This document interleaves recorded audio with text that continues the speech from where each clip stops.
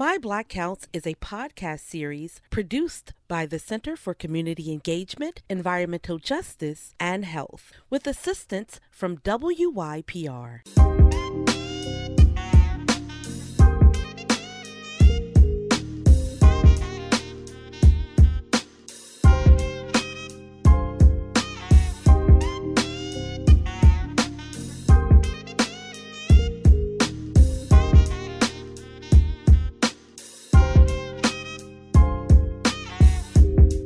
Hello, everyone. Welcome to My Block Counts, an environmental justice podcast dedicated to helping people know so they can grow and help things flow within their communities.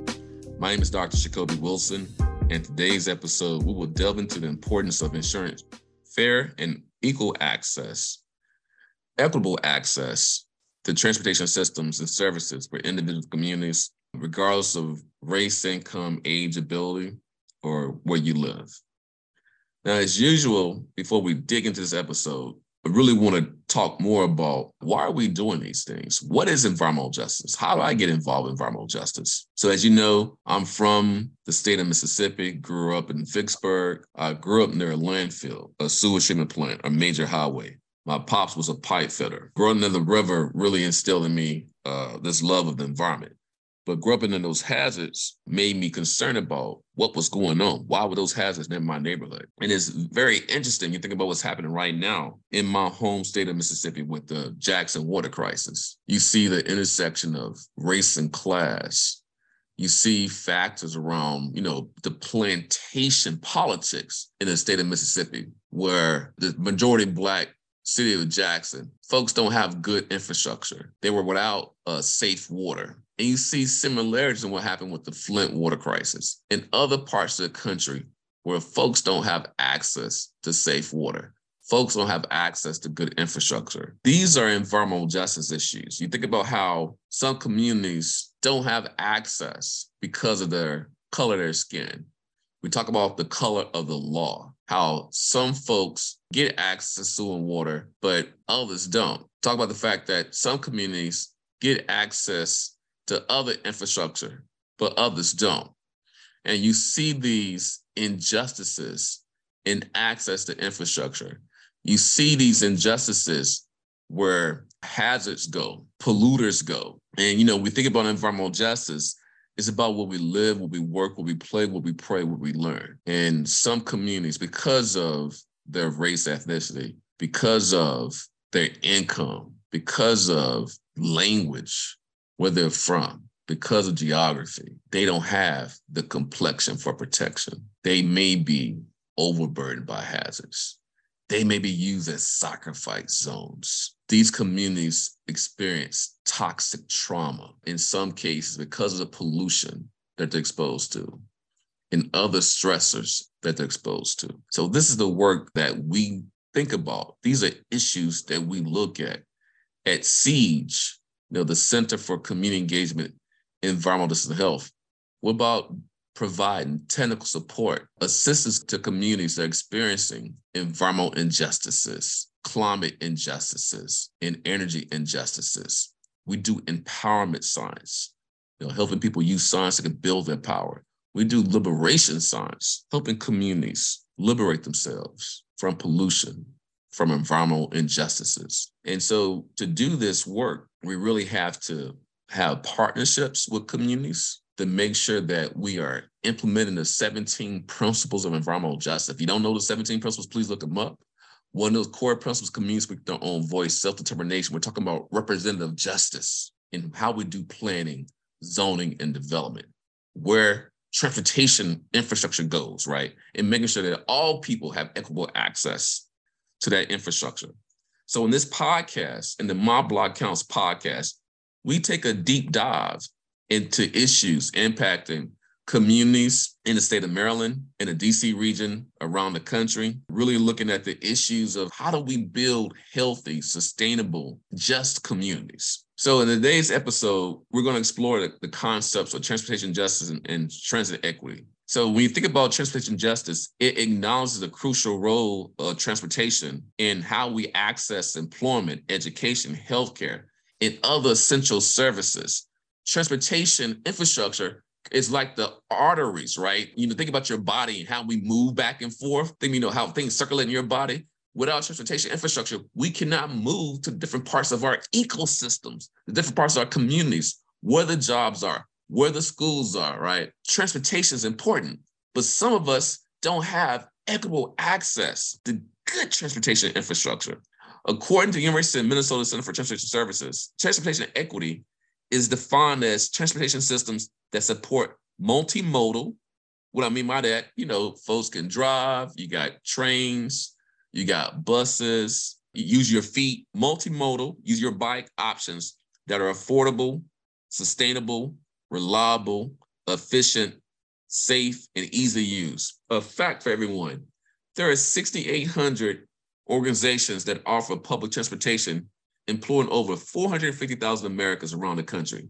Since the 70s, the transportation sector has grown 37%, and the transit system in our country is comprised of 240,000 route miles. In 2019, Americans took 9.9 billion trips via public transportation. Yet, 45% of Americans do not have access to public transportation. So when you think about environmental injustice, we talked previously in other podcasts about water issues. We talked a lot about food justice issues and food apartheid, but you also have issues when it comes to transportation justice, right? So think about, again, how racism plays a role in the distribution of pollution sources, which we talk about a lot, but also how racism, power, privilege plays a role in the distribution of infrastructure. Income inequality, how is that linked to environmental justice? Income inequality, how does it relate to transportation injustices? Racial inequality, how's that linked to environmental injustice? And racial inequality, how racial equality is linked to transportation justice issues. So let's dig a little bit deeper. We know that Dr. Robert Bullard, who's been called by some the father of the environmental justice movement, he refers to transportation as a fundamental aspect of human life that greatly influences how people interact with each other, their economic mobility and opportunity, and sustainability. Transportation plays a critical role in providing access to economic opportunity. It helps to reduce poverty and unemployment because, again, remember, transportation systems are like the arteries, right? They move people back and forth from their homes to their jobs. If you don't have good transportation infrastructure, you cannot get to those jobs. You cannot make money to have a living wage that can lead to you being able to take care of your family, which could contribute to poverty issues, contribute to unemployment or underemployment rates. And so without good transportation infrastructure, you can't really get at these equal opportunity for folks. In this article addressing urban transportation equity in the U.S., Dr. Bullard states that within the United States, transportation inequity is a civil rights and social justice issue because we've had many transportation advancements and investments, but they do not benefit all communities equally. And again, as Dr. Bullard would say, some communities have the complexion for protection. In this case, some communities don't have the complexion for transportation. So we have to really examine the unequal distribution of benefits from transportation. So we think about environmental justice, and there's different forms of justice we want to key in on. We talk about representative justice. As I said earlier, communities speak with their own voice. How are communities who do not have access to transportation infrastructure, how they speak with their own voices to get access? Our guest today, Samuel Jordan, he will talk about those issues, but you also have issues around procedural justice. So how's the law applied equally? We're going to talk about the Civil Rights Act. How's that relevant to transportation justice and transportation access? And then you have distributional justice. Benefits. Are all communities receiving co-benefits of access to transportation? Those economic benefits, social benefits, health benefits. That's an issue to think about as well. So when you think about these issues of transportation, again, the fight for transportation justice is the extension of the civil rights movement, just in the same way the fight for environmental justice as the extension of the civil rights movement. So this is a larger struggle for social justice, a larger struggle for equal rights, a larger struggle for racial justice. And it harkens back to Plessy versus Ferguson, Brown versus Board of Education, folks in the civil rights movement, and then the actions of those of us more in recent civil rights movements, the Black Lives Matter movement, the global movement for Black lives. These things are all connected. So when you think about food apartheid, recreational apartheid, medical apartheid, we have some communities are also dealing with transportation apartheid. So the environmental justice movement is a movement that seeks to dismantle structural racism, right? Or structural racism that seeks to dismantle to address this transportation apartheid that folks are experiencing throughout our country. And if you look in the state of Maryland, we have communities experiencing those issues in the city of Baltimore, in other parts of the state, and also in the larger DC region, particularly if you look in Ward 7 and 8 compared to other parts of DC, the inequities in transportation access. This is a big issue. It's a major environmental justice issue. It's a major social justice issue. It's a major economic justice issue. So when you think about why do we have these transportation justice issues, you have to go back, everyone. If you don't know this act, please look it up. The Federal Highway Act of 1956, also known as the National Interstate and Defense Highway Act. This bill was signed into law by Eisenhower. Y'all know how long ago Eisenhower was, that administration? It authorized the construction of 41,000 miles of interstate highways aimed to connect fragmented local roads and spur commerce and transportation from coast to coast. But it also aimed to do is to displace, get rid of, destroy Black and brown communities. Look at the bill. Look at the discussions around the bill. Basically, it was a form of a bill to really destroy Black communities, destroy brown communities. And so you see why we have some of the pollution issues and health issues and segregation issues in many of our cities today, it can be linked back to this act in 1956. And why is that? So you think about this issue of redlining. So y'all know redlining, 1940s, 1970s, you think about government policies, legal racism and legal separation of folks, legalized segregation. Redlining is a discriminatory practice of denying services like mortgages, insurance loans, and other financial services to residents of a certain geographic location, mostly based on race and ethnicity. So for example, there was a map, and y'all can visualize this map. Oh, look at this neighborhood. There are a lot of folks of color. I'm not sure we want to give them loans or, these financial services. We're going to color them red. Oh, this other neighborhood. Wow, there's more white people here. We're going to color this neighborhood green. We're going to make sure they get mortgages, that they get financial services. They're able to get access to insurance. Between 1945 to 1959, Black Americans received less than 2% of federally insured loans for homes. We talk in this country about the way to build wealth is through home ownership. If you have government policies that specifically target a group of people because of their race to deny them loans, how are you going to build wealth? So a lot of the economic inequality, the wealth inequality that we have in this country between Blacks and whites can directly link to redlining, be directly linked to mortgage discriminations. As white Americans were afforded the opportunity to relocate from urban areas into the suburban areas commuted by private vehicles, the construction of highways led to displacement of communities of color. Again, intensifying housing restrictions, reducing opportunity, and increasing inequality. So you had increased automobile sales for white Americans, and this process excluded Black Americans from attaining generational wealth. In Root Shock, Dr. Minnie Fullerlove, she dug into this issue a little bit more, and she describes the traumatic dislocation experienced by individuals and communities when they're forcibly uprooted from their homes and communities due to factors like urban renewal. Think about the term urban renewal. It's not for you if you're a person of color. We're going to get rid of you by building a highway through your community. We're going to displace you. So you think about this issue of urban renewal and gentrification, this kind of redevelopment. What it is gentrification is an expulsive zoning, planning, and development. So you have this renewal of an area and this rebuilding of an area, but it's not for the folks who've been there long-term residents who were left behind by white flight. The long-term residents were left behind by the impacts of redlining and segregation.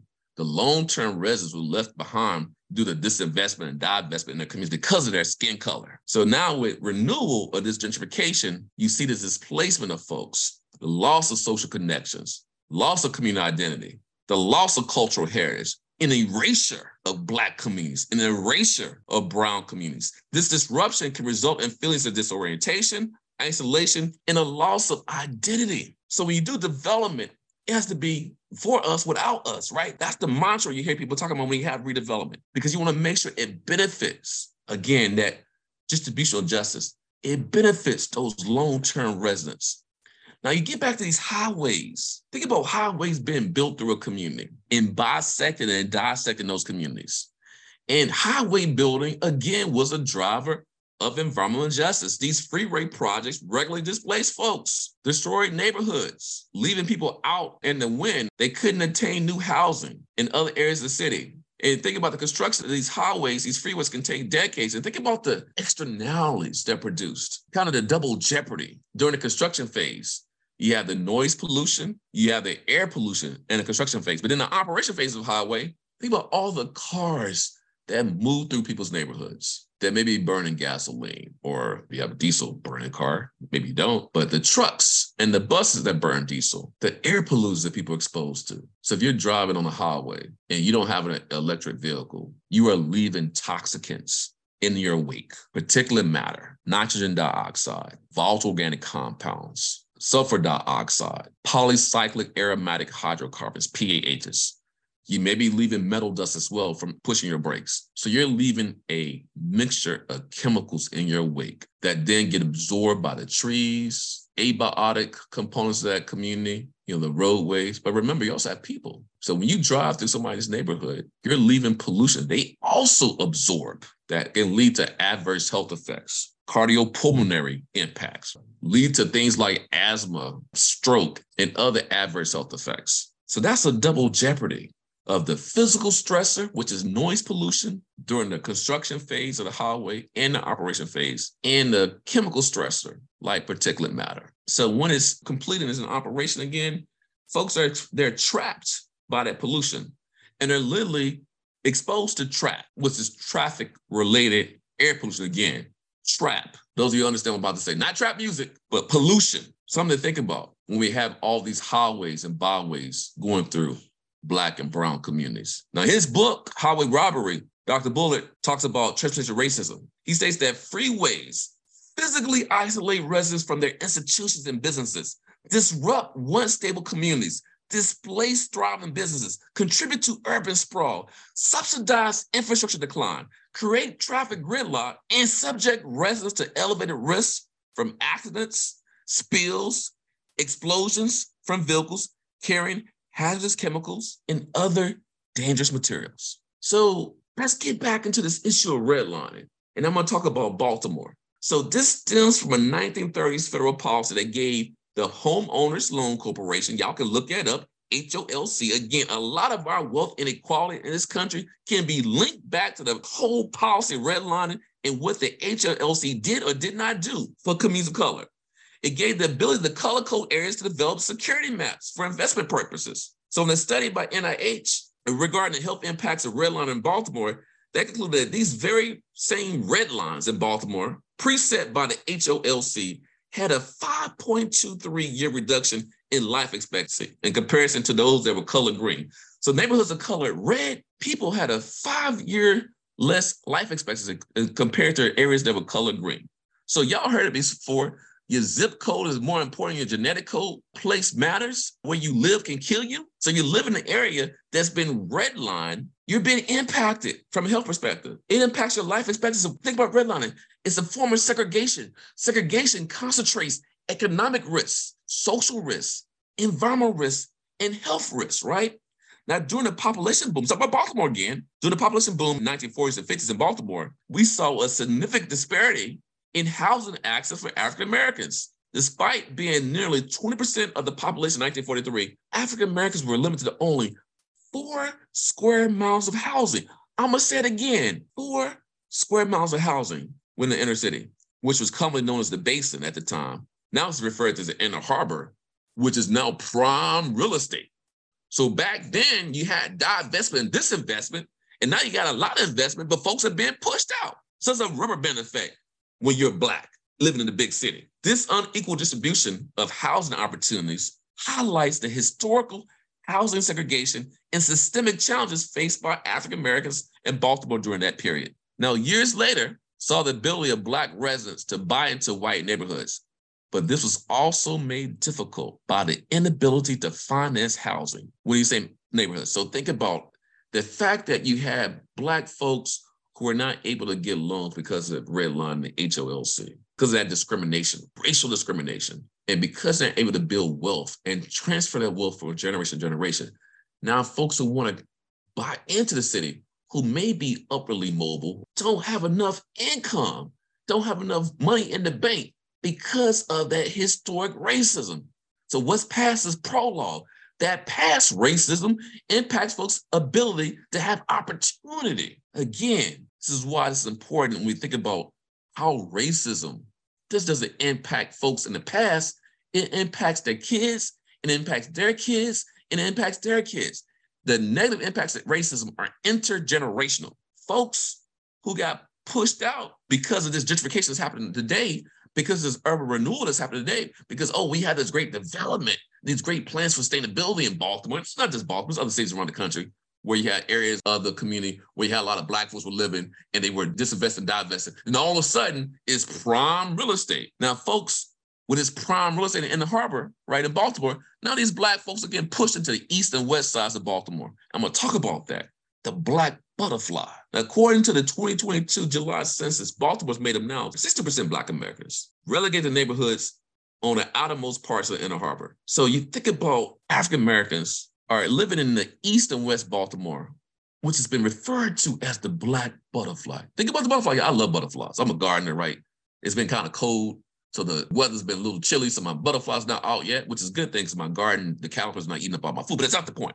Point is, butterfly's a beautiful organism, but in the context of this application to Baltimore, the butterfly wings, east and west Baltimore, are hyper-segregated. This term Black butterfly was coined by Dr. Lawrence Brown, professor at Morgan State University, who does a lot of work in health equity and is a contributor to urban Afrofuturism. The Black butterfly refers to predominantly poor Black and brown neighborhoods of West and East Baltimore. This is in contrast with the white L, or the body of the butterfly, encompassing south of Baltimore towards the inner harbor. These areas, again, are predominantly wealthy and white. So again, visualize y'all a butterfly flying around.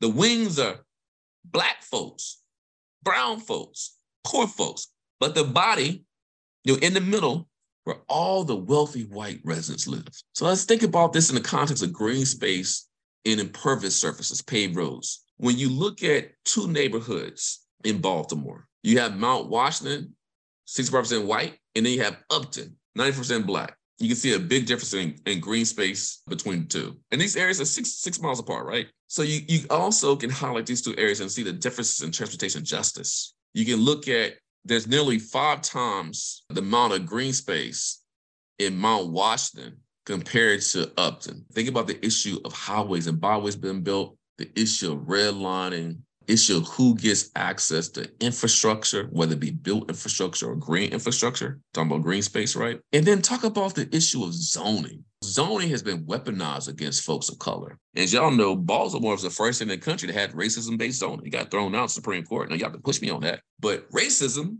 is baked into zoning in Baltimore, in other parts of our state, and across the country. Again, there's a book written by Julie Z called Noxious New York.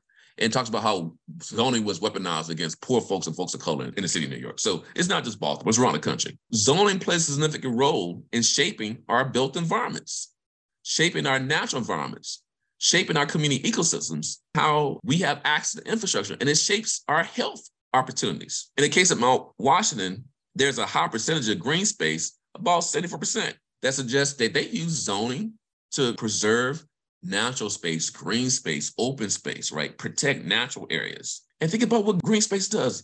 I said this before, y'all. Think about the power of just a tree. Trees are good for air pollution mitigation, heat mitigation, noise mitigation, right? Stormwater management. Trees are good for mental health, playability. You can grow food on trees. You got food forests, right? Think about the benefits of having trees and what it does to the health acting as the lungs, phytoremediation. Think about that term.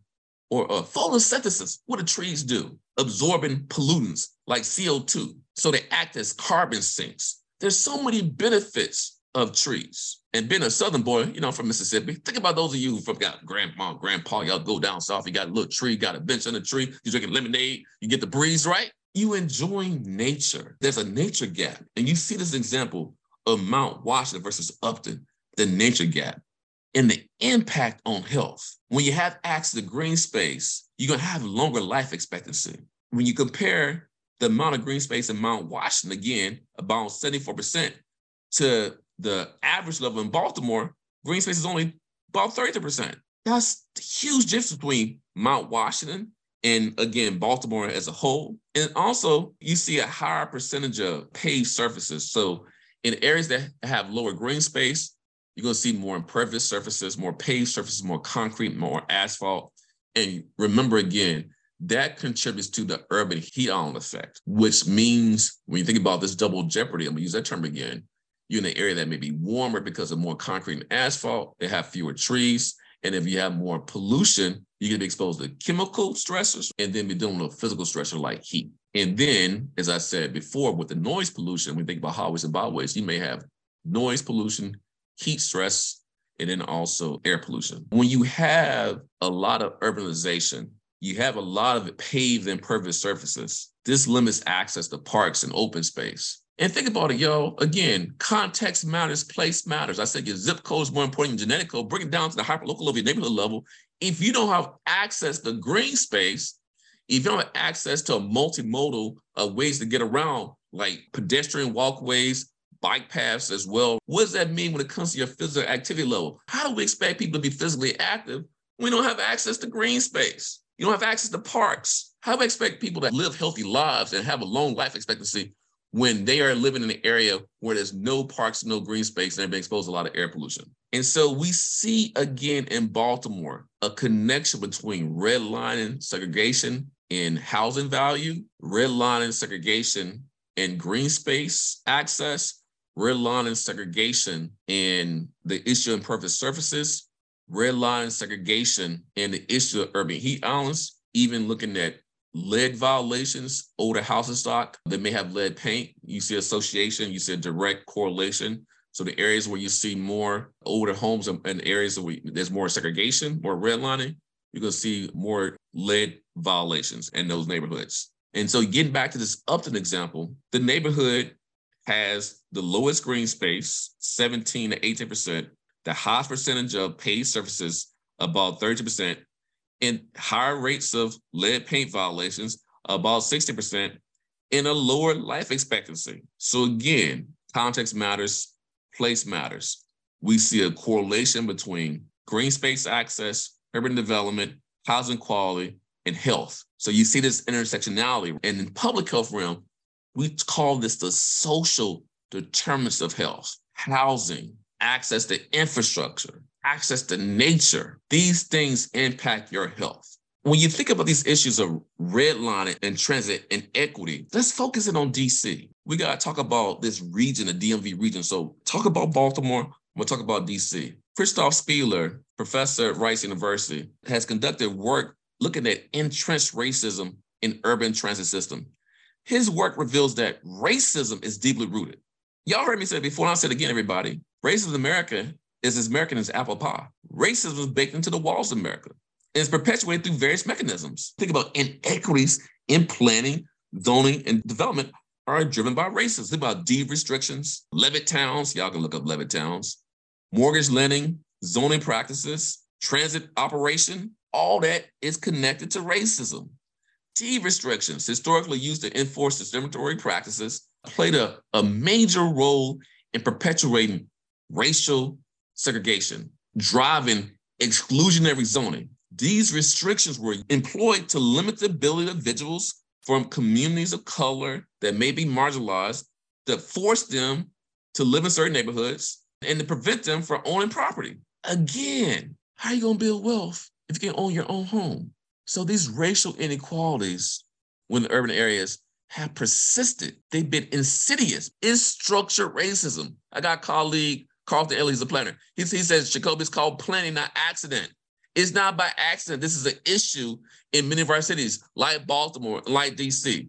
So folks who live in these communities who've been forced into being trapped, right? Been forced to experience this disadvantage, face limited access to, again, essential resources and opportunities to infrastructure. According to Transit Center, you look at transit in DC, you see a significant lack of equity and fairness in the transit system. Now, this transit system is supposed to be intended to serve all residents. All lives matter, right? Regardless of their socioeconomic status. But it's falling short of providing equal access and opportunities for all individuals in the DC region. Now, one of the key issues when you look at the transit system is the unequal, again, distribution of resources and services. Certain neighborhoods, neighborhoods I'm about, with more folks of color, folks who don't have the complexion for protection, complexion for access to infrastructure, poor folks, your economic power equates to political power, so you have limited political power. That means you have less voice. These communities face disparities in terms of transit infrastructure and service quality. So it's not just about getting access to infrastructure, it's the quality of the infrastructure. Often, when you look at low-income people of color communities, this leads to harder access to schools, hospitals, and grocery stores. So when you have inequities in the transportation infrastructure, inequities in the quality of said infrastructure, it creates an accessibility issue. You make it harder for folks to get to their jobs. You make it hard for folks to get to the schools. You make it hard for folks to get to the hospital when they may need dialysis, or they may need life-saving surgery. And this has been, again, systematically dictated by a race in Washington, D.C., once known as Chocolate City. For example, the average Black resident in D.C. has access to around 160,000 jobs within 45 minutes of public transit. White residents, on the other hand, have access to 256,000 jobs within the same 45 minutes of transit. Another aspect of the inequity is affordability. So we talked about quality of the infrastructure. You got the accessibility of the infrastructure. You got the affordability. We're talking about affordability of fares. Many individuals and families, especially those with low income, found it challenging to afford the cost of public transportation. So again, using the words of Dr. Bullard, some folks don't have the complexion for protection, and they don't have the complexion for access. They don't have the complexion to afford. So these high fares coupled with inadequate access to the affordable transportation further hinders their ability to access opportunity for good jobs, opportunity to access good schools, opportunity to access good housing, opportunities to access the infrastructure, which again exacerbates, magnifies, worsens economic disparities and limits mobility. If you have limited mobility, that means you have limited opportunity. If you have limited mobility, that means you have stunted opportunity. You have a cap on your opportunity. Y'all know I'm an environmental health scientist. I didn't say that earlier, but I'm at the School of Public Health, University of Maryland, College Park. So you got to talk about the public health impacts of these things, of inequitable transportation access. When you have communities that don't have good access to transportation, multimodal transportation, they could be living in what we call a transportation desert, with limited or no access to public transportation. This isolates residents, impedes their ability to access job opportunities, educational institutions, healthcare. Maybe you don't have to go to the hospital, but maybe you can go to emergency services, or maybe you have to go to your dentist or another doctor, right? You can't access those facilities and other essential services. People in low-income neighborhoods are more likely to experience transportation-related health challenges, such as limited access to healthcare facilities, healthy food options, and recreational spaces. So I like to use the word salutogenic, health promoting infrastructure. That term comes from salutogenesis. Can't spell it, but I'll try to. S-A-L-U-T-O-G-E-N, assist. Salutogenesis is a term that was coined by Antonovsky. It's about how do we promote health, wellness, well-being across all dimensions of the environment, the built, natural, social, economic, political, and spiritual. So what I'm saying is, if you have transportation inequities, remember the transportation system acts as the arteries of the body. Think about your community as an organism. If your arteries are clogged, you can't get the blood to the different organs. If your arteries are clogged, you can't get air, nutrients to different organs. Apply that to your community. If you don't have good access to your transportation systems, you can't get to the healthcare, to the healthy foods, to the jobs, to the schools, to natural spaces, to the rivers and streams to get those benefits of being outside with nature. And again, think about public health outcomes of transportation equity, life expectancy. I talked about Baltimore a little bit with the Mount Washington versus Upton examples. But look at DC. We got wards 1 to wards 8. You also see differences in life expectancy that you can link it to infrastructure, transportation infrastructure, and the benefits that it provides to give you access to those other salutogenic infrastructures, salutogenic resources I mentioned before. The average life expectancy for white residents in DC is around 84 years. In contrast, 76 years for Black residents. This is an 8-year life expectancy gap. Now, that's even higher gaps, I believe, shown as a 20-year difference in some studies between wards 1 compared to wards 7 and 8. In neighborhoods with higher median household incomes, such as Chevy Chase, the average life expectancy is around 87 years. So again, if you have systemic racism, structured racism, it impacts your opportunity for home ownership, it impacts your opportunity to build wealth. This wealth gap, this racial gap in wealth, this wealth gap leads to a health gap, leads to a life expectancy gap. So again, your zip code is more important than your genetic code. Where you live can kill you, but where you live could mean you don't live as long compared to other communities. When you look at neighborhoods that are known to have some economic disadvantage, like Anacostia and Congress Heights, their average life expectancy is lower, much lower, around 72 to 73 years. So compared it again to Chevy Chase, that's a big issue. So we have to improve access to infrastructure, particularly transportation infrastructure. And you see a significant disparity too when you look at income. There's a 14 to 15-year difference in life expectancy between high income and low income neighborhoods in DC. Access to reliable, affordable, and efficient transportation options plays a crucial role in promoting public health, promoting population health, promoting community health. Equitable transit systems enable individuals to access healthcare. Caduceus staff has 2 snakes. We're talking about one snake, it's the healthcare snake. But the one that's more important to me is the public health snake, the prevention snake. If you give people access to nature, sidewalks, neighborhoods with healthy housing, healthy transportation, you can prevent disease, prevent high asthma rates, prevent asthma hospitalizations, prevent heat-related morbidity and mortality, prevent having reduced stroke rate, reduce the rate of diabetes. So you need to be able to engage in physical activity, reduce air pollution, and you can have reduced traffic congestion because think about urban sprawl, right? And the fact that we're sitting when we're driving, that can contribute to some poor health behaviors and also impact health. So again, we need to have equitable transit systems to have good public health. So by prioritizing and investing in equitable transit systems, we can improve overall health, reduce health disparities, achieve health equity, which creates healthier and more sustainable neighborhoods and environments for all residents. So you think about this, with Black residents needing to use public transit 6% more than white residents, it's an issue. We saw this as an issue with the COVID-19 pandemic. Those essential workers had to go out. 9 out of 10 were folks of color, but they still had to go to work and they had to use public transit to get to work. What can we do about this? With Title VI of the Civil Rights Act, decrees that no entity can discriminate based on race, color, or national origin in any program receiving federal funds or federal assistance. Now, this is important for Black and brown folks to securing equal access to the same public buses and modes of transportation, y'all remember Rosa Parks, as their white counterparts, and help bridge many inconsistencies when it came to the law and policy. You think about the Transportation Title VI program from DOT. That program was implemented in 2019. You have an effort to expand and reinforce anti-discrimination practices through DOT. You think about this new Justice 40 initiative out of the Biden administration, which comes out of Executive Order 14008, to make sure that a minimum of 40% of the benefits of federal investments go to disadvantaged communities. To address, in the case of DOT, Department of Transportation, address the disproportionate impacts of transportation policies and projects on communities of color. Those who have been impacted by segregation, redlining, the National Highway Defense Act of 1956, HOLC's policies.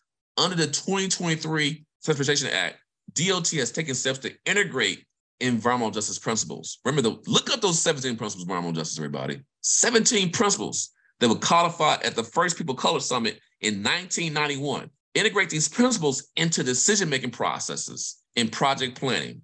So we think about issues again, as I said, representative justice, distributional justice, procedural justice, intergenerational justice, into conducting comprehensive assessments to evaluate potential environmental and social impacts on communities, particularly those who've been overburdened and underserved. The Act aims to ensure that at least 40% of transportation investments benefit disadvantaged communities and mandates increased community engagement and decision-making. Again, one of the 17 principles of environmental justice, communities speak with their own voice. You cannot address structured racism. You cannot address historic and contemporary racism. You can't address Jim Crow 1.0 and Jim Crow 2.0 without the folks that most impacted being at the table and driving the decisions. This act also prioritizes sustainable and resilient transportation solutions, such as bringing in EVs, electric vehicles, active transportation options, ability to ride bikes and other forms of active transportation when you're using your feet to reduce greenhouse gas emissions, co-pollutants like particulate matter that I mentioned before, sulfur dioxide, nitrogen dioxide, and other contaminants, improve public health, and enhance community connectivity. This act underscores DOT's commitment to advancing environmental justice and promoting equitable and sustainable transportation for all. Now, DOT has an interesting tool that y'all all can look up and use called the Equitable Transportation Community Explorer. It gives you the ability to look at transportation insecurity, which is defined as the inability of individuals to regularly, reliably, and safely reach the destinations necessary to meet their daily needs. So again, grocery stores, schools, the place of employment, their churches, right, daycare centers.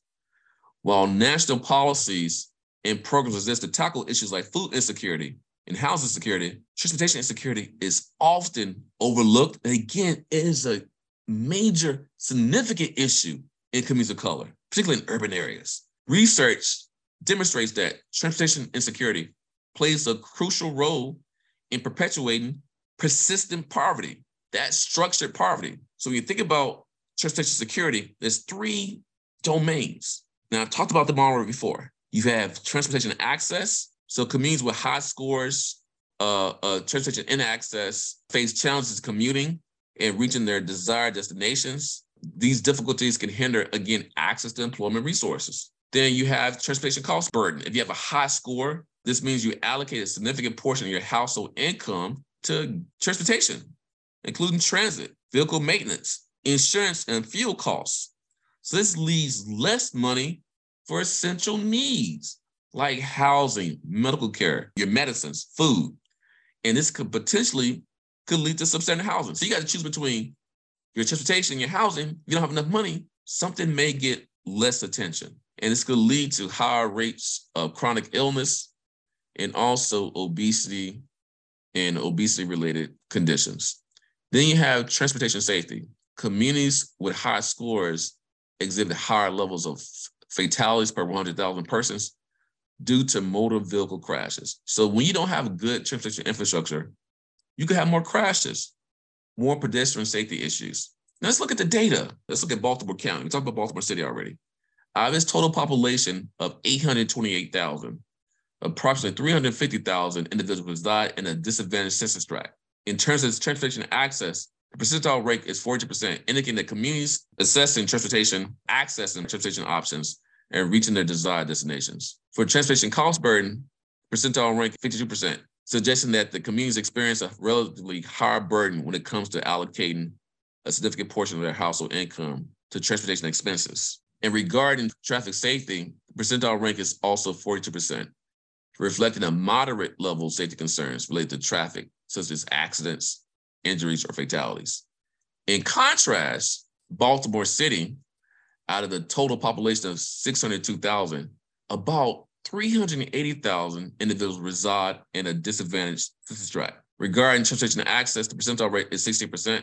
This suggests that the communities being assessed face significant challenges in accessing transportation options and reaching their desired destinations. For transportation cost burden, the percentile rate is 78%. This indicates that the communities experience a high burden when it comes to allocating significant portion of their household income to transportation expenses such as transit costs, vehicle maintenance, insurance, and fuel. And in terms of traffic safety, the percentile rate is 42%, suggesting a moderate level of safety concerns related to traffic, such as accidents, injuries, or fatalities. Now, we talked about Baltimore County, talking about Baltimore City. Let's talk about DC. Out of 700,000 residents, approximately 256,000 reside in a disadvantaged census tract. Regarding transportation access, you see the percentile rank is about 50%. Regarding cost burden, the percentile rank is also 50%. And regarding traffic safety, the percentile rate is 31%.